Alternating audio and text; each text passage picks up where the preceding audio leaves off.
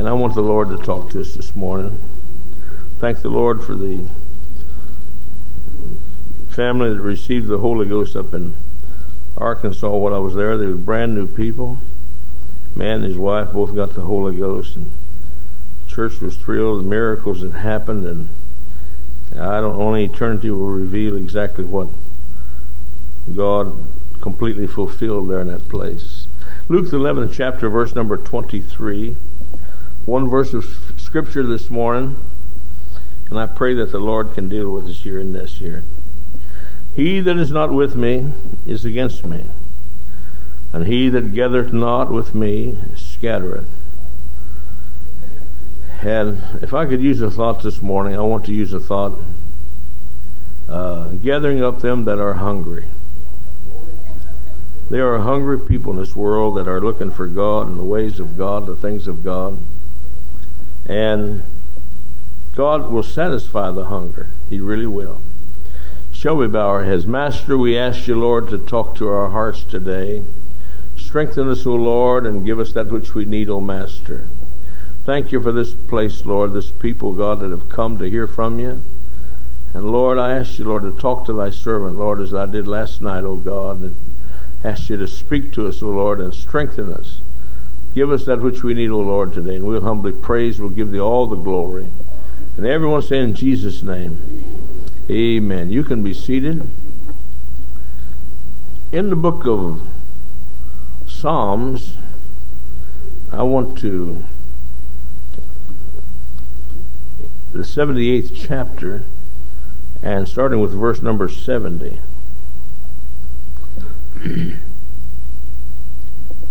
78th chapter of the book of Psalms. So good to see everyone here today. Our visitors, God bless you for coming in.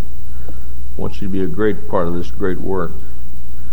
Psalm 78, verse number 70. And he chose David, also his servant, and took him from the sheepfold. I want you to look where he brought him from. From falling the ewes, great with young, he brought him to feed Jacob his people, and Israel his inheritance. So he fed them according to the integrity. This word integrity is a very cheap word in the hour we're living today. But I want us to deal with this for a little while. God looks for the integrity of a person. So he fled among them according to the integrity of his heart, and guided them by the skillfulness of his hands. God calls unusual people, and that's the reason why you're here today.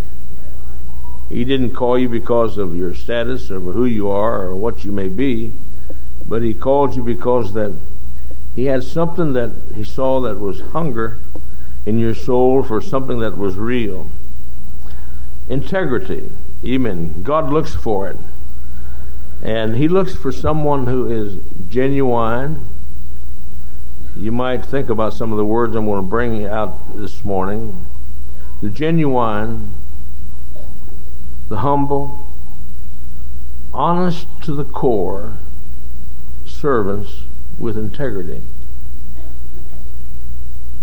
God doesn't call the smartest individuals or the college graduates to the degree of what they have learned or the knowledge of how they have learned it.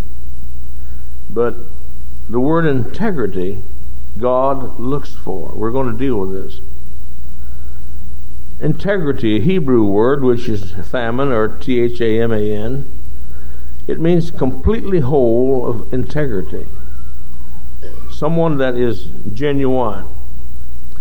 Now, I don't know about you, but I'm not too crazy about imitation of anything. Instant coffee, you can bring me a carload and I'll give it away. I have no use for it. You may like it, but I'll tell you what, I don't like substitute. If I want to drink coffee, give me the high test. I want the very best. Put it on me. And like Sister Milam said, one day I was down at her house, and she said, Brother Milam said, after he died, at the funeral, she said, I've got some coffee, but it's Louisiana coffee. I said, bring it on. And if you never drank any Louisiana coffee, I mean, it looks like syrup. Not quite that thick, but, well, it's getting close to it. Cajun coffee, and I guess you'd call it. But imitation. And God is not looking for people that are imitation. He looks at the integrity of. We may not see the integrity for a while, but God knows our heart, the intent of our heart, the thoughts of our heart. I want to use this word integrity. Now, this is why that they could not understand how David got called of God in the unusual characteristics that he had. Number one, he wasn't trained as a king. His father didn't think enough of him, even when Samuel came, to bring him to the household to say that the man of God's coming. He called all the other brothers and all the other sons that he had, that he took and had them all dressed up and had them all ready to meet Samuel. Samuel said, these are not the ones that God's checked. But he's got someone else that's different. He's got someone that's of integrity. And integrity, this is what God looks for, the genuine. I know I may be repetitious here just for a little while, but I want to bring something to us that God hath given me to give to you. The innocent, having the simplicity of life. I mean, David had an important job, but not really as what we would say tending sheep. I mean, you wouldn't think, well, that's not a very important job. God calls people with not all that important, but he calls people of integrity that are genuine through and through. 100% pure of what God wants them to be. And I am a firm believer that there are thousands upon thousands of people, even in the Metroplex, of genuine sincerity, of integrity, that will be what they are and be pure at what they are. Not make-believe. You know, I tell my wife, I said, one thing I can't cut is an imposter. Makes their voice sound so good to make them feel dignified. I mean, if your voice is rough, it's rough. Amen. Be what you are. You can't. God looks through all of that. He sees what you are. He knows what you are. But the reason why that God called David was the fact of he was so innocent, having a simplicity of life, wholesome. He was sound. And that's beautiful. The integrity is what you are when no one is looking. God dealt with David when no one was looking. You know, that's the reason why and I have known of children that while they're around their parents, they are so sweet, so kind.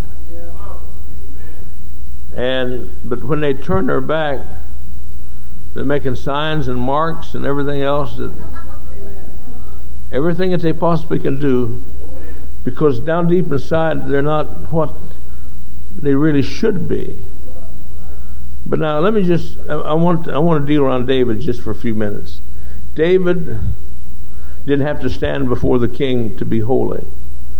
He didn't have to stand before the prophet, because he just was David. That was his nature. He just was a man of integrity, that he was comfortable. And when Samuel looked at him, the Lord immediately said, stand up, get the oil, anoint him, for he is the king. And I can see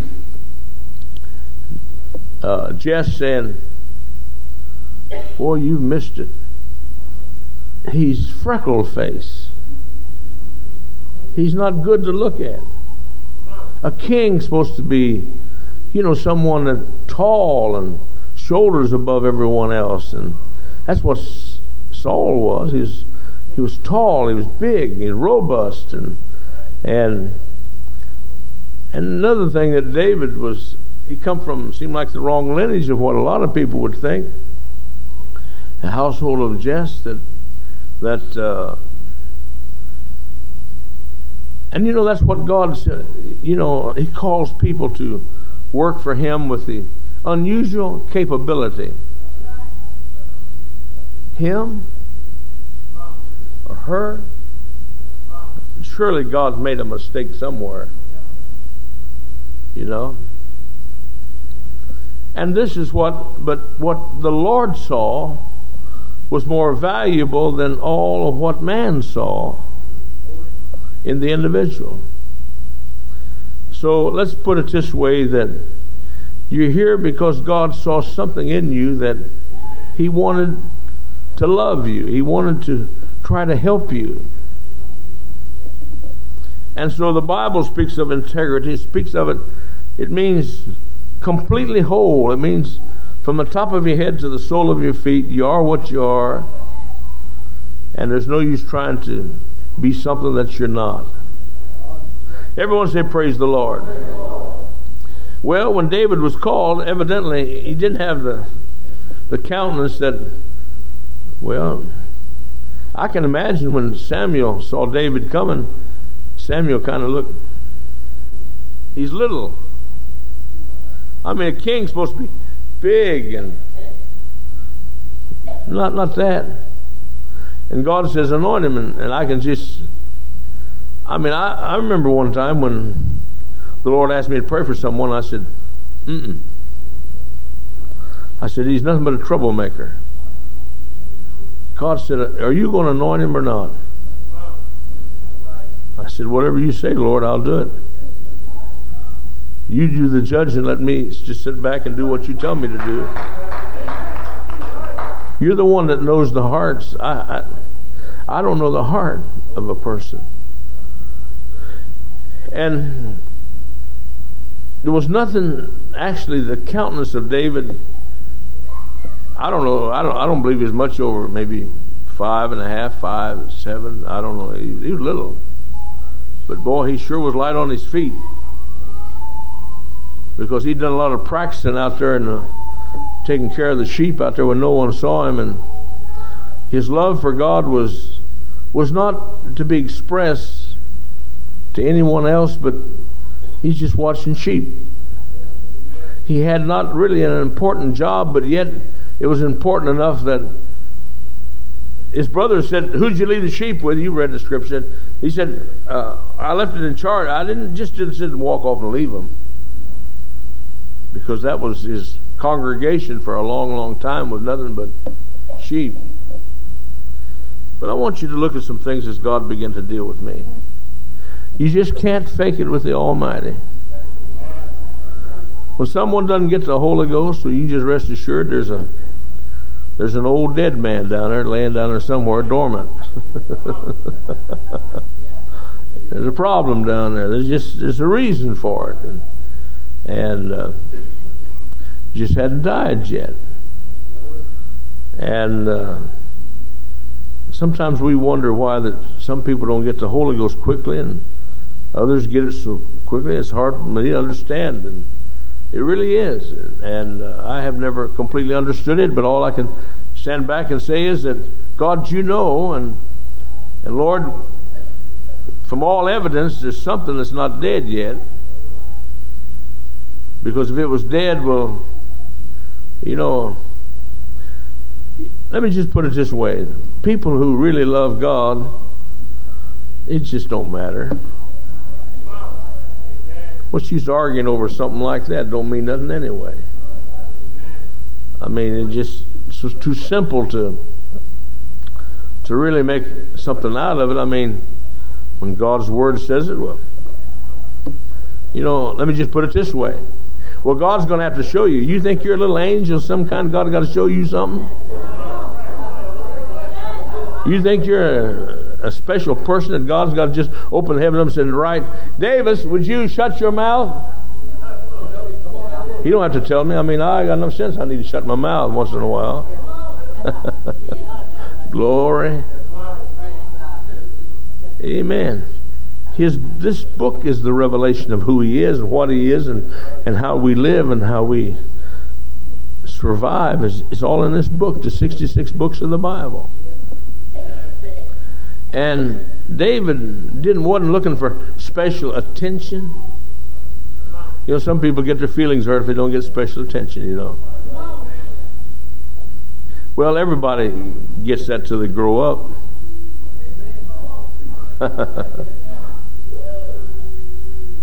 Oh, come on, Brother Davis. Now, I'll tell you what. If you ever had a child that they wanted everybody to know that they were there, and they wouldn't get no attention, so they made sure that they got some attention. And so the little child, she begins to jump up and down. She begins to holler, "What's wrong with you?" What she wants is attention. And you know, some of us never ever grow up. We want to be the highlight and the attention. So David he had an integrity that was beyond all that were in Israel at that time because of all the people God. Now,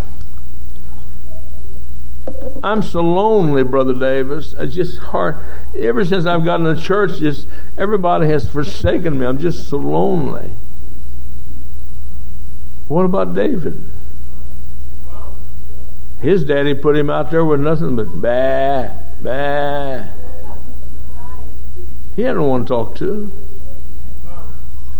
Because now let me just bring it to you like the Lord's given it to me to bring to you. That David was used to being lonely. He was used to the fact that there wasn't nobody to talk to, no one to. You know, some people think, I hadn't got no friends. Well, if you'll be friendly, you'll have friends. And there's times that no one don't understand but just you and you alone. And God wanted someone that was on the throne that was used to being lonely, that He didn't have to share with everybody His feelings, His thoughts, His actions, His ways. He was an introvert to an extent. He could handle loneliness and pity the preacher that can't stand loneliness. Because there's times that God wants you just alone with Him. Amen. I know that I'm not getting a very good percentage here this morning, but I'm still bringing you what the Lord wants me to bring to you. Integrity. He didn't have to stand before a bunch of people to get his feelings like he needed to feel, you know. And so David was of this nature. His training, he was lonely, he was obscure, solitude, or all alone in a field of his father's sheep. His brothers didn't even care to even associate with him. David grew up in this area, this simplicity. He grew up in this.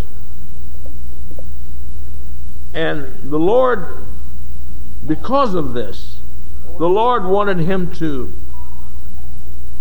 be the king, because he knew there was going to be times that no one understood. No one understood anything of what he was going to do. Well, let's just look at his wife. He's dancing out in the street, praising God, brought the ark up into the city, and his wife stand up and said, "Boy, look at you, king. Boy, I'll tell you what, the king took off his robe and danced. Boy, you done a good dance before all the handmaidens and the young ladies and so forth out there." He said, "I was dancing before the Lord." "Oh, no, you weren't dancing before the Lord." He was used to being rejected.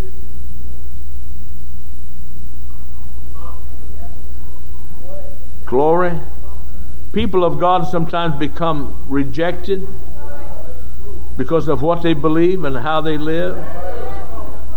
God wanted someone that was in authority, it didn't matter if he was alone or rejected or obscurity or whatever. It really didn't matter because he was God's man.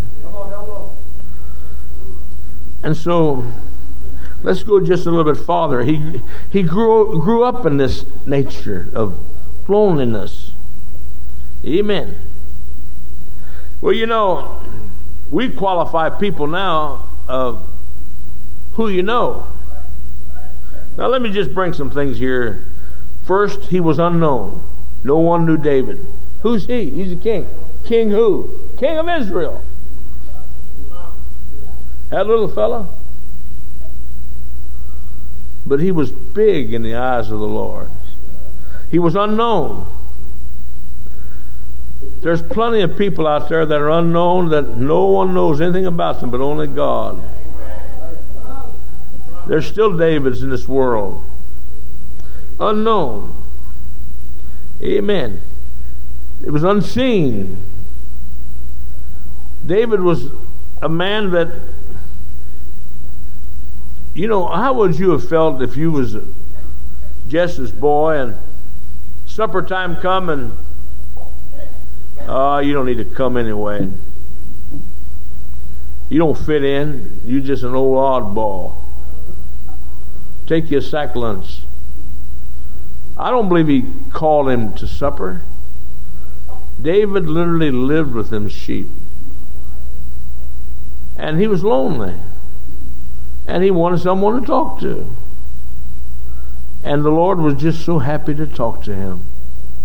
And that fellowship.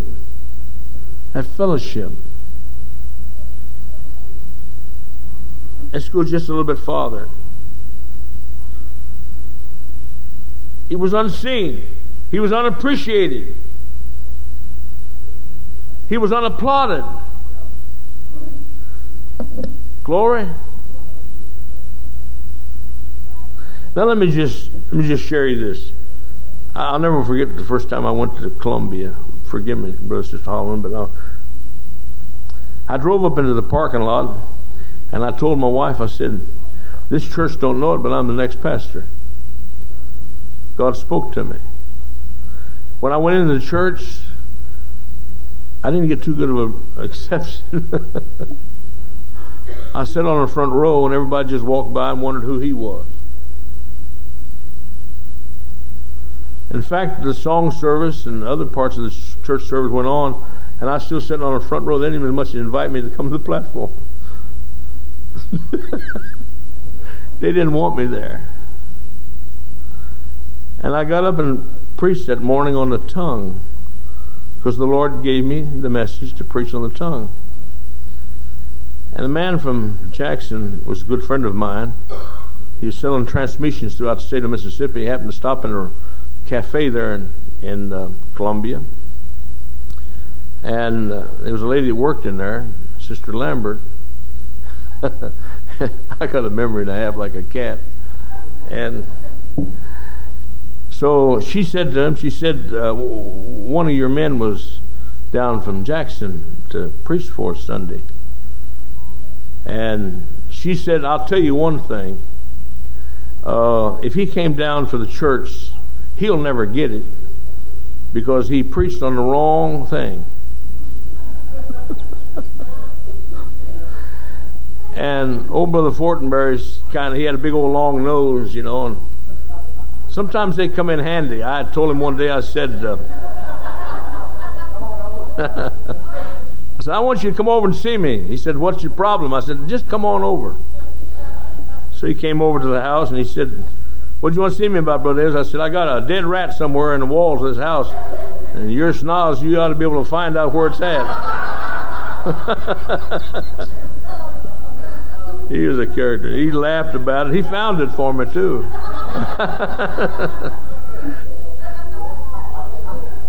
But he kind of cocked his eyes around. He said, but I'll tell you, ma'am, you don't know Brother Davis. And he don't miss no punches. He just don't miss any. So she said, well, I thought I'd just tell you. And in fact, when I left the church the one that was in charge, I'll never forget the words he told me. He said, well, what do you think about the church? I said, well, it's nice, it's beautiful. The parsonage is nice.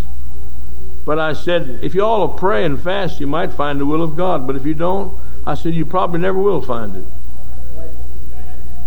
And I said, I'll see you. I got to go. I got a long ways to go. I never did tell him anything. And so about 3 weeks later, 4 weeks later, he called me back and he said, Brother Davis, you never did answer my question. I said, oh, I'll let my name run, be all right. And I got about 90-some% of the vote of the church. You see, I was unknown. David was unseen. He was unknown. He just wasn't it was unusual. He was just, can I put it this way? He was just dull and plain, you know. He was just dull and just a plain old life. It's just all it was. I mean, you know, he just didn't have all put together, so to speak, you know, like others had it. And king, you know. Everyone say praise the Lord. But there was one thing he had, was integrity. So that's what I want to bring to you this morning. He didn't have the qualities that we would say would be the qualities of what we would call the right person, but he had integrity. He was honest from the top of his head to the sole of his feet. Why was he a man after God's own heart? And I want to bring it to you again as I've brought it to you before. It's because he never blamed nobody for anything. And when something was wrong, he'd said, it's me, Lord. I've always done that. When services are dead and dull, I've always said, God, I was the reason. Lord, it's me. If you're down this morning, why don't you just quit looking around and realize it's probably right inside of this old chest cavity. Heard a man on the radio last night where he said, where's the soul? Tell me where the soul's at. And I thought I ought to call that rascal and tell him it's the conscience. How do you know you got a soul? Have you got a conscience? Does something talk to you when it's not right? When this man goes to sleep, the conscience, the soul has went to sleep. When no longer nothing, you can do things contrary to the law of God and get away with it, so to speak. That's when the conscience goes to sleep. The soul goes to sleep. To the place where that man cannot be saved in the end. When the conscience no longer bothers you any longer. We're living in a dispensation where, well, everybody's doing it. Everybody's doing what? Not everybody's doing it. God help us to have a when I do wrong, Lord, rip me wide open. Pour the salt in where it hurts. God, let me wake up to the fact that, God, I need you. Praise the Lord. Amen. The Bible speaks about being past feelings. It means that the soul has gone beyond remorse to the fact that you just blend like some animals do with wherever you're at. I want you to look at something. His character was built of loneliness. His character was built of just simplicity of life. And I want us to look at 1 Samuel. I want to go to a couple of places here. 1 Samuel is 17th chapter.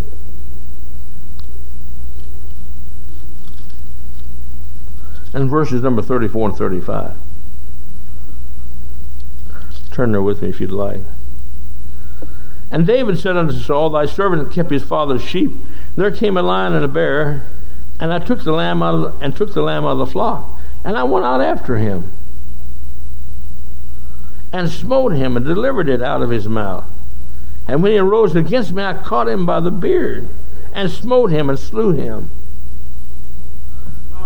he wasn't afraid because he had a responsibility. And when God looked at that which he needed to accomplish, the Lord just gave him the supernatural power. This is why that he was so victorious over things. He could not accept the defeat of the enemy.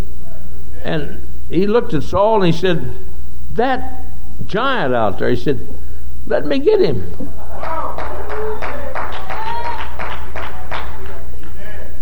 And his brother said, oh, you come down here just because you want to be seen. He said, no. I brought you a lunch down here. I didn't come down here to be seen. But he said, that man, there's a cause. There's a reason. He said, he's mocking the living God. He said, if you let me have him, I'll take care of him. I want you to look at this. He said, thy servant slew both the lion and the bear, and the uncircumcised Philistine shall be as one of them, seeing he hath defiled the armies of the living God. And David said, moreover, I like this word moreover. You need to circle it like I did in my Bible. Just circle. Moreover. The Lord that delivereth me out of the paw of the lion and out of the paw of the bear, he will deliver me out of the hands of the Philistine. And Saul said unto David, go, and the Lord be with thee. And Saul armed him with his David with his armor. Well, he couldn't handle that stuff. It was too heavy. It's too big. I mean, Saul was head and shoulders above everyone else, and David, he was just looking up. He looked up and said, I'll go get him. Saul, the big man as he was, he's a scaredy cat because he didn't have integrity. Let me just put it this way. A man that will keep, or a woman that will keep their integrity, will walk out being a winner every time. You don't have to bow to what the world has to offer. Integrity. I am what I am. Praise God. There's no use trying to camouflage what I am. Glory. Everyone say praise the Lord. It's just like going in the courtroom with a Bible. I'm a great Christian. Now, if you want the book thrown at you, just go in there with one.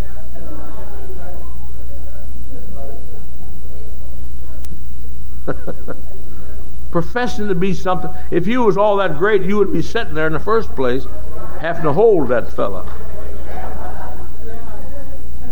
If you'd have been half as loving to that which you're holding as what before you got in here, you wouldn't be in here. So they're going to throw the book at you. Amen.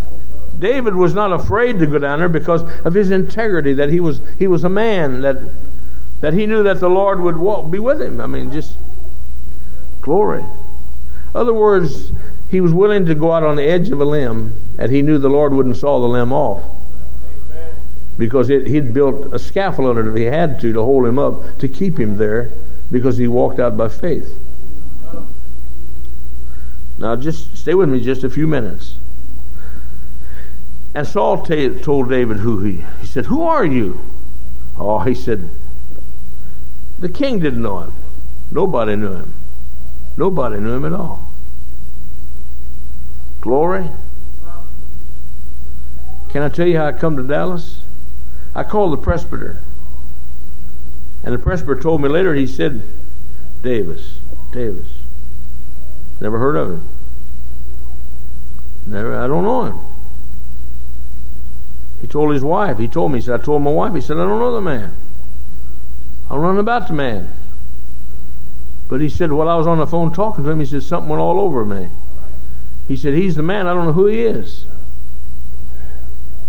And he told me on the phone, he said, you're the man. But he said, because I know, because I was praying when you called me. And he said, something went all through me. He said, I don't know who you are. And David, when David stood before, who are you? Oh, I'm just Jesse's son, just keeper of the sheep, that's all. What qualifies you to kill the giant? Well, I had a little experience one time. I might want to share with you. A lion and a bear and tried to take my sheep, and I said, "Who do you think you are anyway?" And he went out there and grabbed that old bear and lion, just took him by the mouth. And the unusual strength that this man had, that normally he wouldn't have, but God gave it to him. Now, all David had to do was go out there on the side of the hillside and take his sling. Got 5 stones, and you heard the stories. But anyway, all God wanted to do, just send it out in a direction. God could have sent a little wind, go, over this way, boy, over this way, boom, right in the temple. Dead bullseye. Just, I mean, it wouldn't matter if David had his eyes closed. God said, a man with that kind of courage, he said, and integrity,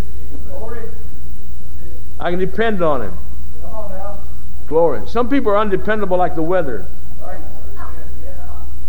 You know, you don't watch out, they're going to rain. It's going to rain on you. It's going to do you wrong. But what I'm going back to my text here in just a few minutes. The real men of God are hard to understand, and real saints sometimes hard to understand. And you may never.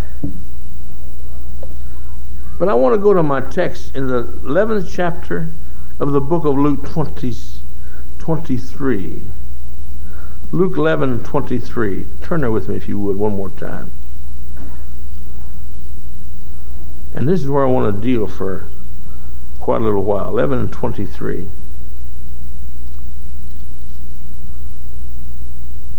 And the Bible said, "He that is not with me is against me." In other words, to love the Lord with all thy heart, thy soul, thy mind, thy strength, everything that's within you. And then he said, he that is not with me is against me.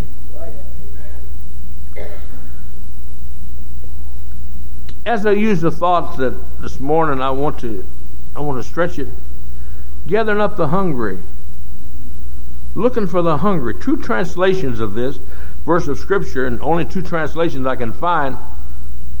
And he who will not give me help in calling people together is driving them away.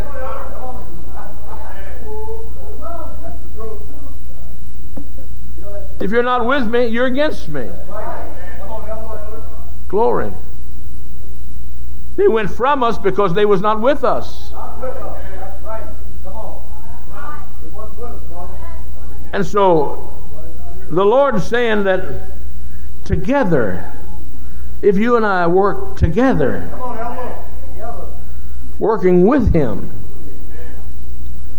You know what I asked the Lord for before I walked up here? I said, God, I need you. My dad's been dead for a long, long time. I said, Lord, would you gather one of these prayers and touch me that I might be able to help the people today? The prayer that He prayed for me, and He prayed millions of them for me. I need some help to give. Those that are not with me, he that is not with me is against me. And he that gathereth not, what's this gathereth not? In other words, the hope expresses, the words express the life of an individual. That which he loves, he talks about, he expresses. Let me use you for a few minutes, Sam, would you? Thank you. He said he was driving down to work the other day, got him another good job. And a man asked him, he said, Samuel, let me ask you a question. You go to church? He said, yes, I go to church.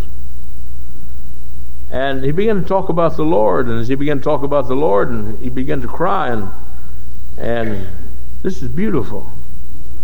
And the man driving the truck said, Samuel, Sam said, I'm sorry, I'm crying. I didn't mean to cry. And he said, well, that's all right. Truck driver said, that's all right.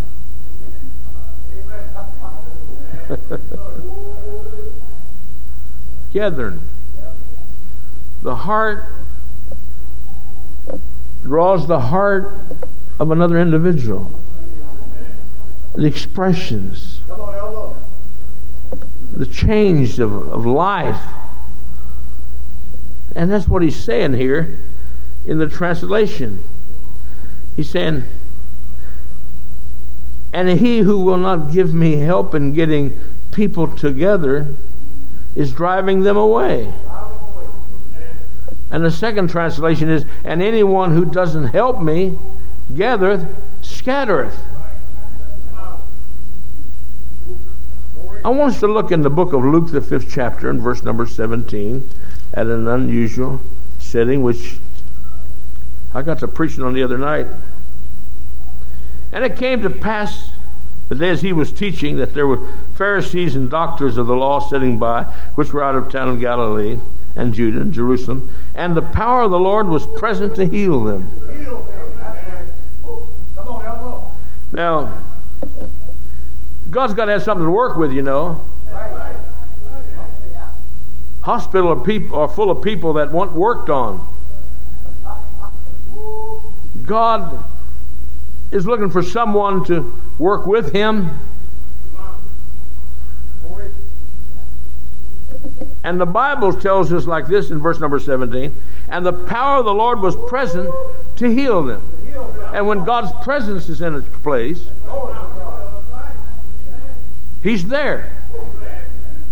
And behold, men brought a man in a bed, which was taken with palsy, and sought means to bring him in, to lay him before him. Let's read on down. And when they could not find by the way might bring him in because of the multitude, they went up on the housetop and let him down through the tiling, and his couch into the midst before Jesus.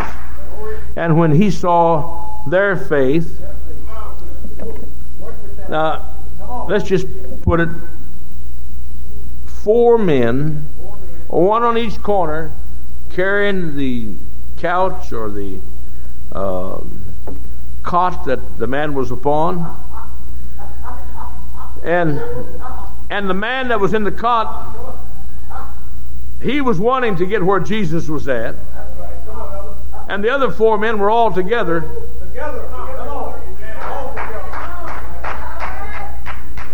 I'll never forget my dad telling me one time he was pallbearer, and this person that died was a very, very heavy lady, very heavy. Dad told me, he said, I've carried a lot of people, but that weight was about to get to me. He said, finally I looked at the rest of them. He said, you all carrying anything over there? And they said, we got our hands full. Together. I mean, God wants the church together. Not just a few praising him, not a few loving him, but when we get together to see something happen. He said if you don't get together, in other words, your mind's somewhere else.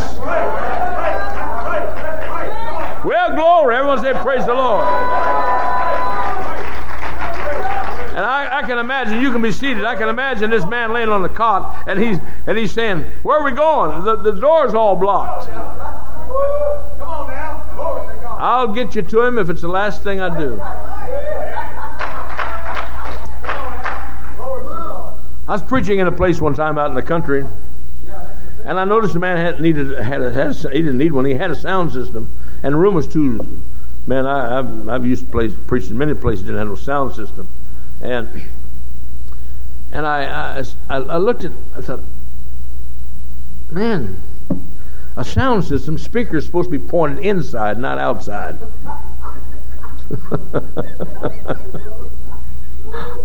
And he had the windows up all the way with the speakers pointing out. And I asked him why. He said, this whole area is full of bootleggers. And I want you to preach to the sinners out there. Well, glory.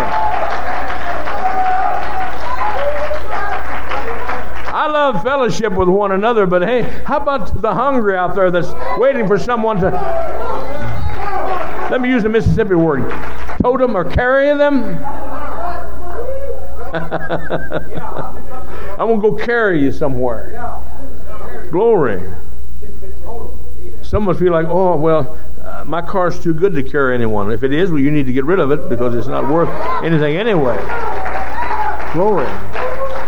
Where 2 or 3 are gathered together. Where 2 or 3 have made up there. There's 4 men that said, hey, we're going to take you to the Master. We got down there and the power of the Lord was in that place, all over that place. And we watched him do miracles and unusual things, and he's something else. And it's time for you to go down to meet him. Glory. Without a promise of receiving anything. They made something available to the Lord to do something. 4 men. Now just, let me use this.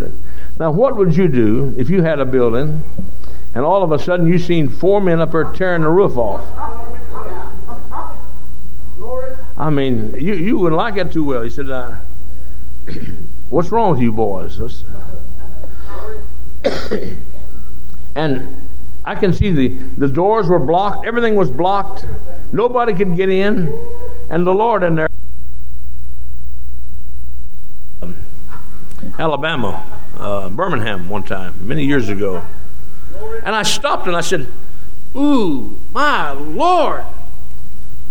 I said, sir, you in the middle. And I pointed to him. I said, if you could see what I'm seeing standing behind you. I said, there's an angel standing behind you. And trying to get you out of that seat. And needless to say, the Spirit of the Lord began to fall in that place. If someone would get together. He said, he that's not together scattereth. And these 4 men got together and said, let's put him up on the roof. We can't get him in, no way. They're in there fussing and arguing about who's God, who's not God, who can forgive sins, who can't forgive sins. You know, I don't believe this, don't believe that, that whole bunch of wild stuff, don't believe this, don't believe that. Honey, just come in where the power's at and you'll believe it. Well, glory. No holiness, no power. Hallelujah. Praise the Lord. Amen, amen, amen. You can be seated. I see these 4 men looking. One another said, we'll bust the roof off of it. We're not going to wait till he comes out because we'll never be able to get a hold of him anyway. Glory, going to the extreme. And these 4 men got up there and they, man, you know, the dust started falling down, everything else, and people are, you know, just like some of you when you went to Pentecost, them people are crazy, man.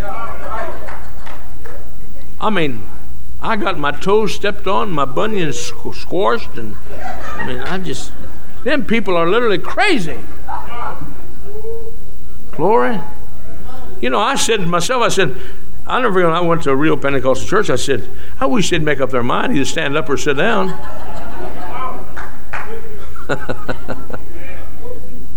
Glory. And all of a sudden, here come, they was prepared. Glory. They had to have 4 ropes. They just couldn't say, catch him. They wasn't going to catch him. There wasn't no one in that place interested but arguing, you know. They had to have some ropes. I don't know where they got the ropes at. And I can see one of them said, you got your rope? Yep, I got mine. Yep, we're here together. We can come here together. We're ready. It's just like tonight. We come to have church tonight. We come to see somebody get the Holy Ghost, see someone to be healed. If you don't come for that purpose, you scattereth away. You come for one purpose, to see the purpose manifested. You can be seated. I see one of them said, well, I got me a good old sailor's knot on it, you know. I spent many a day in school figuring out all the, and if you've never seen the big chart of sailors' knots, you hadn't lived. I mean, from the hangman's knot on down. And the squirm knot, and all these other kind of knots and so forth. And they taught you how to make knots and so forth. And I can see that one said, "You know how to make that knot good?" "Oh yeah, yes sir. I come prepared. I know how to make it." And they all put a knot on that, and they said, "All right, we'll go a little bit at a time." And they dropped that thing down in front of the Lord. And the Lord looked at me, he looked at the man on the stretcher and he said, "I see your faith." No, he said, "You'll put me in a predicament here. You've all went too far for it to get the rejected no. You've prayed too long not to have revival. You fasted too many times not to see the glory. You made preparation." Glory. Glory. Glory. Thank you, Jesus. Before you go into the operation room, you got to have a preparation. Glory. And the nurse comes in and says, "Now, we've got to get you prepared for surgery. Now, you put this bottle of stuff on and just wipe it off, and all the hair on your leg will just fall right off. We don't want you to go in there all nasty and so forth. We want you to go in there clean." Amen. Does it work? Yes, it does work. Amen. We come to church, we just barely slide in, you know. "Well, I made it. Look at me, preacher, I'm here." "Oh, big deal. So you're here. Have you prepared? Have you got your rope in your pocket? Have you had a prayer meeting before you come? Is your faith been exalted?" Glory! Hallelujah! It's time for the church to stretch out. I've come for revival. I've come for a miracle. I've come for a healing. For the Lord's power is in the house. Oh, hallelujah, hallelujah, hallelujah. Come expecting something. You can be seated. I can see old David walking up and said, "Just tell me I can go, would you?" I'm not asking you to tell me how to do it. I know how to do it. Just tell me to go. If that old preacher just tell me to run around the church, I know it'd be all right. If he just told me, he said, "Come on, let the Lord touch you. Let the Lord have his way." Hallelujah.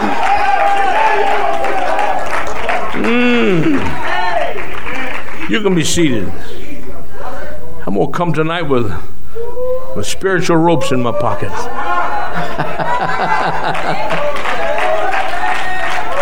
Hallelujah. Most of us find an excuse because we can't.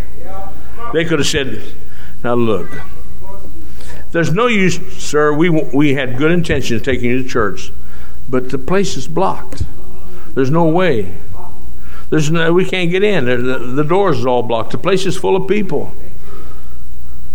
And I can see the man laying in the couch. He said, "What about the roof?"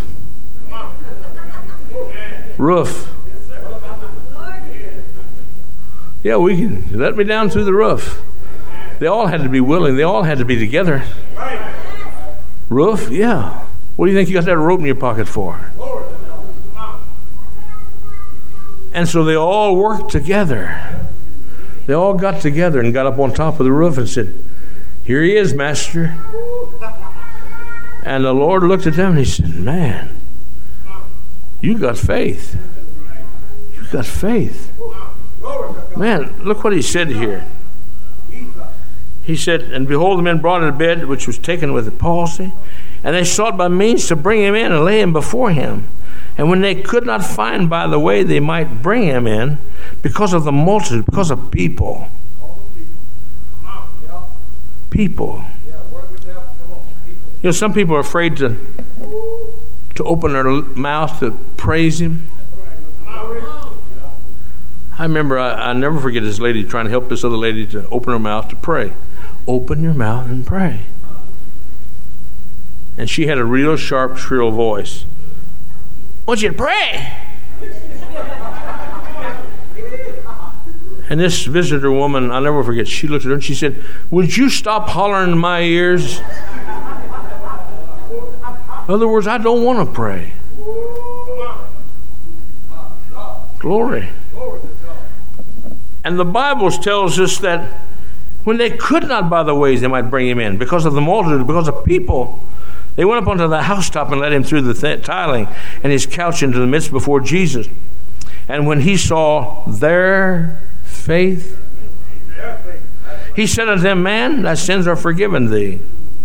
And the scribes and the Pharisees began to reason, saying, who is this which speaketh blaspheming? Who can forgive sins but God alone? But when Jesus perceived their thoughts, not their actions, but their thoughts. Everyone say thoughts. When you make up your mind, well, I didn't feel him last night, so I probably won't feel him tonight either. You probably won't. But if you come in togetherness with hearts linked together to see the glory of the Lord. Amen. Amen. And so it tells us that there was healing in the place. Amen. There was faith of these men. And all five of them were hungry to see what God really wanted them to do. How hungry are we to see His glory? Glory? I prayed for years, Lord, show me your glory. Show me your power. Show me what you can do. And God still wants us to have faith in Him, to believe Him. Amen. He hath power to forgive, to baptize with fire. Amen. Just like He did in the Acts, the 2nd chapter. To heal anything when you're in the house of the Lord. I'll never forget the power of God got so strong where I was at. I was preaching, got through preaching. People come up to be prayed for. One woman had been operated on for carpal tunnel. If you don't know what that is, you don't need it, I promise you. She's been operated on for it. They cut them right here, each side. And if you don't know what that is, you don't want to know. Because it's one of them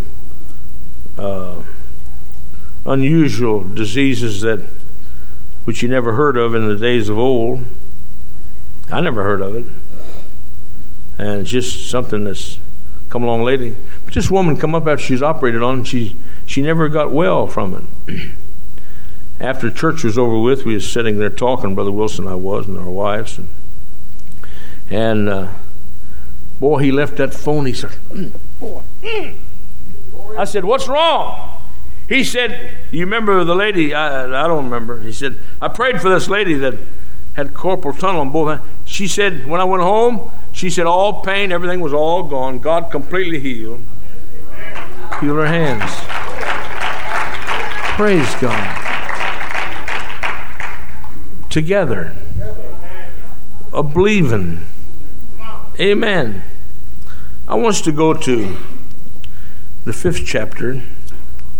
Amen. And verse number 12. Go up just a few verses of Scripture. And it came to pass when a certain city, behold, a man full, everyone say full, of leprosy. That means he had it from the top of his head to the sole of his feet. He was loaded, man, with leprosy. And and this was an unusual situation here, and I'm going to close after this. And the Bible said, behold, a man full of leprosy, who seeing Jesus, fell on his face and besought him, saying, Lord, if thou wilt, thou canst make me clean. Now, it's always been in the Bible days, you don't touch a leper. But Jesus broke all barriers. and touched him. Glory. You say, will he still touch you? Yes, he will.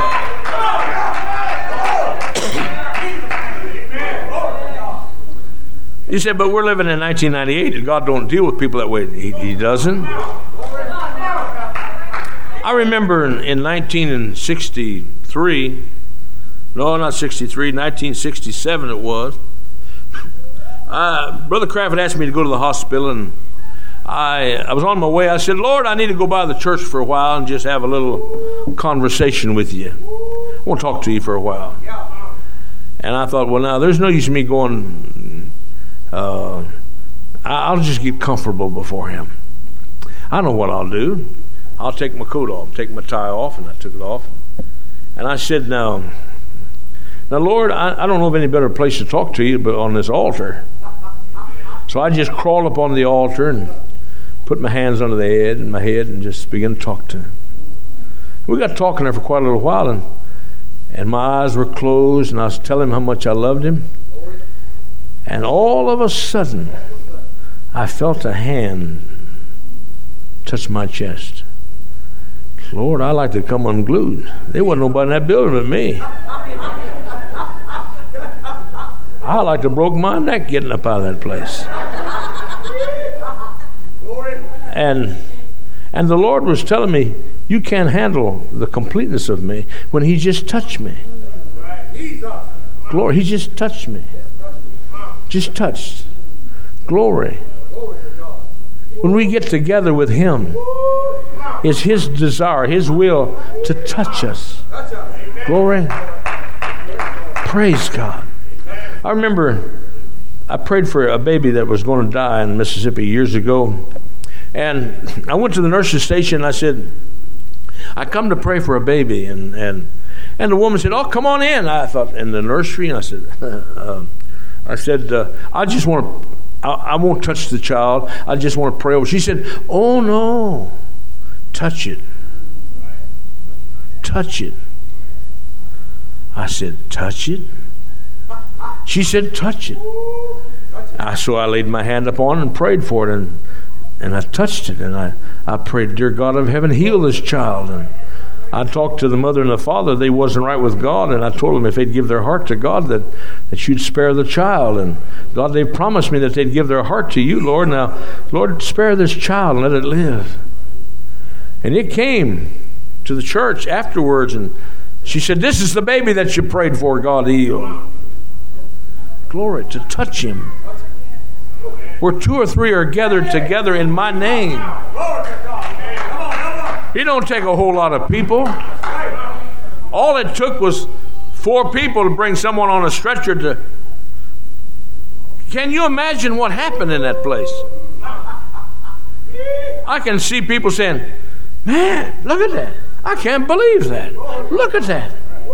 Glory. When people get together, when the people of God come together in an apostolic church, amen, God's looking down and said, they've come together and they're hungry. Glory. Too many of us come to church and we're picky, take a little taste of this, picky. Glory. Jesus touched the man. Amen. And he will come to the least, to the worst of a sinner. He will come and touch them. Amen. Jesus touched this man. Amen. Glory. It's God's law. But he looks at the integrity, the cleanliness of a person.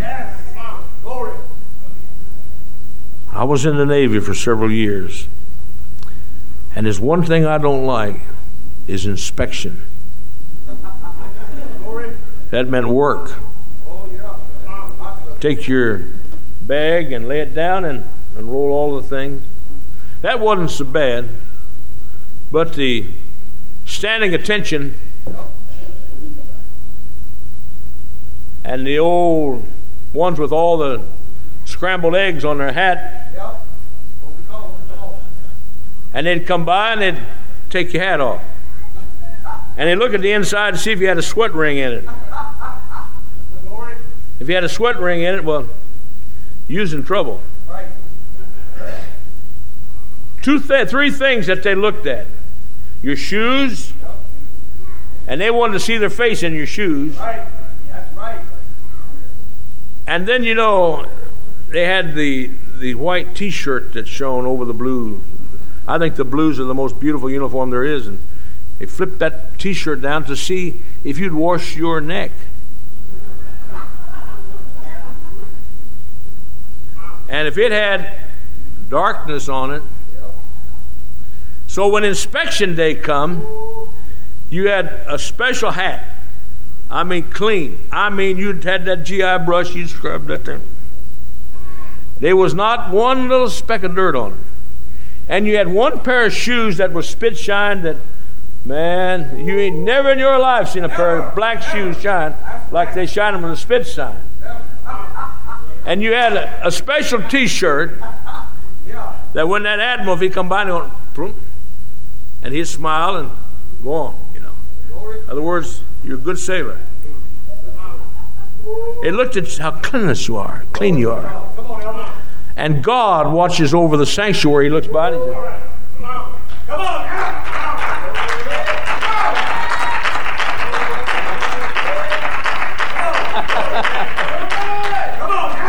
That's the reason why God looked all over Israel.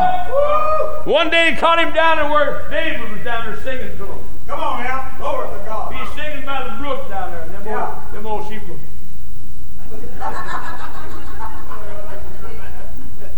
You ever sing to your dog? Come on now. And old David was just down there just loving them sheep, singing to them, about the Lord. Yeah. Amen. Playing his instrument down there. If he had his feet dangling in the water, he got shocked to death because of the beautiful sound coming from the music that he's playing. Amen. The old harp. I can just see the old lamb going. And God saying, oh, I like that. Someday I'll make him king over Israel. I'll take a nobody and make a somebody. Hey, David, do you remember where I brought you from? The sheepfold. I brought you from a nobody to somebody. I can't forget that. I can't forget that in my life. He brought me from nothing to something. I have all praise to give to him. Amen. Because some people got it together to bring me to the house of the Lord. And I was hungry. I was hungry. My wife was hungry. I'll never forget, we come home after a few services. She said, oh, did you hear what we heard this morning? Oh, that message. I've been in church all my life, I thought. Did you hear him teach about the veil in the temple? How that it was rent? It was about 7 inches thick, and the height of it was so high. My wife was telling me, she said, so high. And she said, when the Spirit of God, after the resurrection, when he hung upon the cross, it was split from top to bottom. And that meant that we could have access into where God was at. Yes. I never heard that before.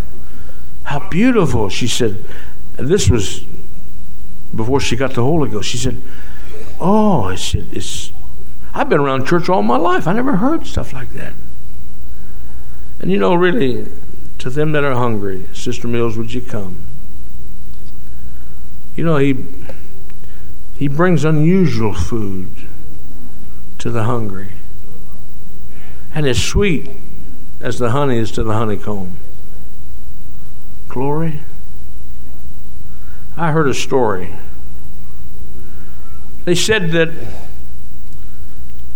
sometimes in a honeycomb, a little old field mouse will run up into the comb and start eating the honey. And the bees know if they sting the little fellow, he'll die, and he'll take and run all the honey, and the honeycomb won't be no good no more. So they take and the bees take and bring stuff in and build it into a little room around the mouse and smother him and let him die, but where the ingredients of that dead mouse will not get into the rest of the honey. If an animal can do that, an uneducated, so is what we know. Why is it that we let magnify the little things that destroy us? Just let God just build them in a little place around them and don't destroy the taste of the honey or the honeycomb. Together, I wonder what would happen if we would come tonight, be expecting, and I am. I'll tell you I am. I'm expecting, I'll be honest with you, it's so great that I can see some of you saying, scoot over some, would you? I hadn't got no room to sit down. I believe it's coming before we get into our new building, and it's going to be quick. Scoot over some. Scoot over some. There's some hungry people out there. I was hungry. I really was. I was hungry. You can be seated. When I first went to Mississippi, I was in a strange land. I didn't know nobody in a strange city and knew nobody whatsoever. Transferred there with the company. Only fellowship that I could have, and I knew that we'd drive 100 miles to see my wife's people and 20 miles farther to see my sister and her family. Seemed like it every Friday we would jump into the car and put a few clothes to have a little fellowship. But what I was really hungry for was my soul. And when I went to an old Pentecostal church, God filled me with the Holy Ghost. No longer made the 100-mile trips every weekend, but I just couldn't wait to get to the house of God to see what He was going to do and see the miracles I could see and the anxiety of the church where I was at. I was hungry. And then the kinfolk began to wonder, why don't you come by anymore? I found a new love. I'm sorry, but I found something that's better than friendship of kin and family. Not that I don't love you, but I can't be up here anymore because I found my love in the house of the Lord. I was hungry. Lord, I was hungry. As I bring this to you this morning, there's hundreds of hungry people out there. They're tired. They're looking for someone to gather them, to bring them in to where the power of the Lord's at. Oh God, thank you. Thank you for the table you spread here, God. Thank you for your love. Bring us together, God, that we can see your glory as never before. Shall we stand tonight, this morning? Just look out there where I have been, and just to think He took me in. Oh Lord, my God, how could it be that you should love someone like me. Just look out there where I have been, and just to think He took me in. Oh Lord my God, how could it be that you could love? I'm talking to you, someone like me. Let's lift our hand and just look out there where I have been, and just to think He took me in. Oh Lord my God, oh Lord, thank you for calling me. Thank you for loving me, Lord. Thank you for loving this people, God. Lord, you brought them out of darkness, this glorious light. Lord, they had a life of heartaches and sadness, but God, you brought them in where the power's at. Oh Lord, we love you today. Thank you, Lord, for what you've done, God. Lord, our life was miserable, Lord. Mine was miserable, God.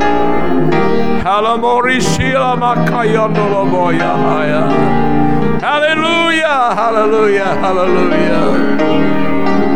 Could it be that you could love someone like me? Sing it, everybody. Just look out there where I have been, and just to think He took me in. Oh Lord my God, how could you forgive me, Lord? How could you forgive an old black sheep, Lord? Oh, I love you. Hallelujah, hallelujah, hallelujah. Just look out there where I have been, and just to think He took me in. Oh Lord my God, these altars is open. Why don't you come acquaint yourself with them this morning?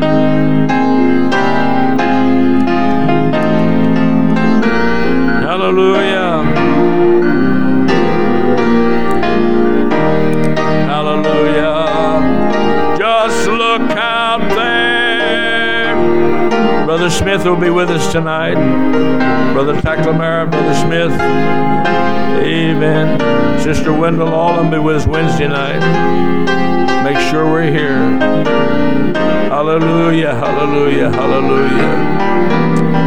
Oh Lord my God, how could it be that you could love someone like me? Just look out there where I have been, and just to think He took me